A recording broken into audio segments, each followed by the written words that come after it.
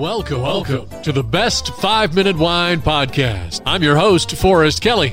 From the seed to the glass, wine has a past. Our aim at the Best 5-Minute Wine Podcast is to look for adventure at wineries around the globe. After all, great minds think alike. Let's start the adventure. Our featured winery is... Well, you've heard the expression, the grass is always greener. Well, the grass is always greener in Willamette Valley. It grows more turf and forage grass than anywhere else in the world. Eric Asimov of the New York Times calls Willamette Valley the country's most exciting wine area. It's a favored destination for whitewater rafting and home to... This is Alex Fullerton with Fullerton Wines. I am the co-owner and winemaker. All right, Alex, give us a little history on how Fullerton Wine came about. So my dad, his best friend, inherited his grandpa's wine cellar.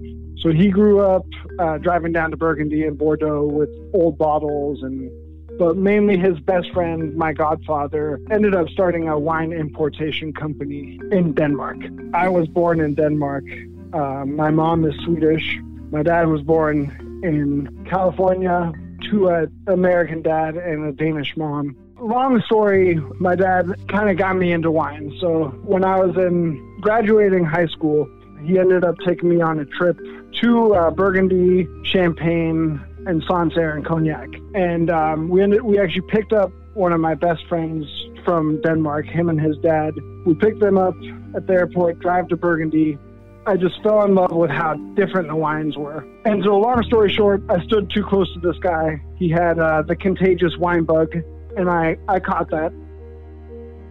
Since he's a big fan of wine, he kind of stocked me with some more affordable stuff throughout college. So we kind of started home brewing, had a little bit of a bootlegging operation going. My roommates and I got into fermentation that way. As I was graduating with an econ degree, was up tasting at Penner and got a job in the wine industry and just fell in love with everything about the industry. Okay, since you are the winemaker at Fullerton Wines, let's get your degree background. Originally, economics from U of O, University of Oregon, but then I ended up getting a job at Penner, fell in love with the industry, worked in New Zealand for a bit, worked at Bergstrom, then ended up deciding to go back to school at Oregon State, the bitter rival. So I'm a rare platypus, which is a beaver and a duck. But I ended up going back to school for viticulture and enology, which is grape growing and winemaking. You've got a huge selection of wines at Fullerton Wines, but which one is your most popular? So our Three Otters label is what we make the most of. And Three Otters Pinot Noir, which is a blend of vineyards from throughout the Willamette Valley again. That's our most popular wine, I guess, if you look at production. And that is something special about us, too, is we don't make all the wines the same. So we like to optimize each vineyard, and we do a lot of different production techniques. So we like to experiment. Sometimes the experiments work out, and then we move that direction. Sometimes we don't like it as much and move away from that direction.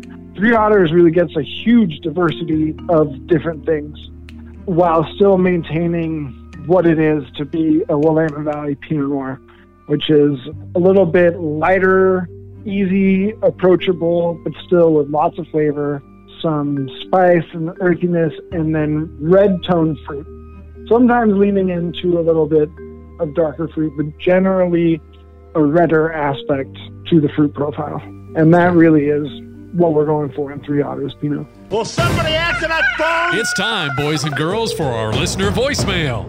Hey, Forrest, this is Brad from North Carolina. Me and my buddies are sitting around pounding a couple boxes of wine. I don't know what the hell kind of unit you're running here. Just want to know, why is wine stored on its side? That's a good question, Brad.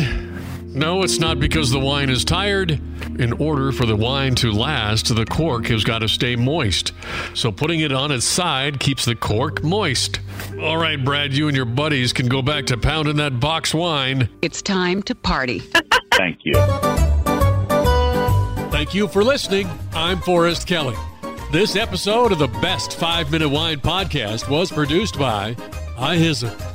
If you like the show, please tell your friends and pets and subscribe. Until next time, pour the wine and ponder your next adventure. Hi, before you go, we have exciting news. The Best 5-Minute Wine podcast has teamed with a breakthrough technology and added a new feature on our website that's bound to elevate your podcast experience. Here is where we need your help. Trying to remember something from an episode? Don't worry. Search for it, and we will find it for you. Have you ever thought you could just ask questions and chat about the episodes as if you were talking to me? Well, now you can. That's right. Our episodes are now interactive, and they're waiting to have a conversation with you. Jump into a chat with our podcast, and let's get the conversation started. Try it out, and tell us what you think. Click on the banner at the top of the website, thebestwinepodcast.com, to try it.